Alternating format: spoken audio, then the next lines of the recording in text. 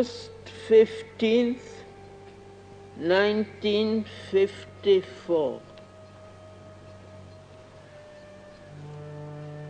I want to mark this day by the expression of a long-cherished wish,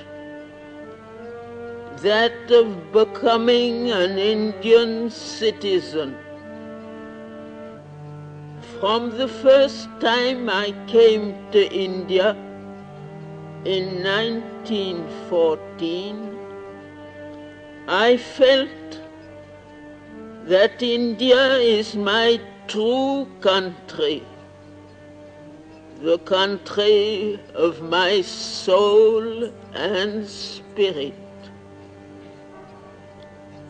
I had decided to realize this wish as soon as India would be free.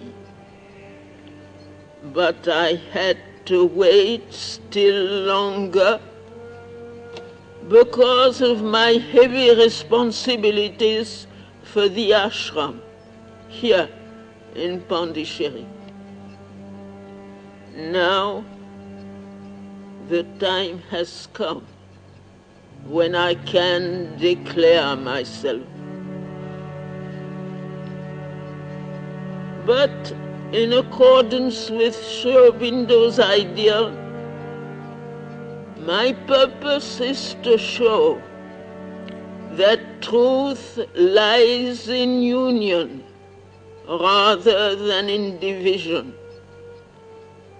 To reject one nationality in order to obtain another is not an ideal solution. So I hope I shall be allowed to adopt a double nationality.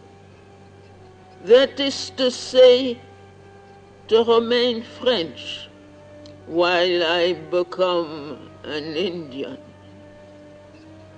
I am French by birth and early education. I am Indian by choice and predilection. In my consciousness, there is no antagonism between the two. On the contrary, they combine very well and complete one another. I know also that I can be of service to both equally, for my only aim in life is to give a concrete form to Sri Aurobindo's great teaching.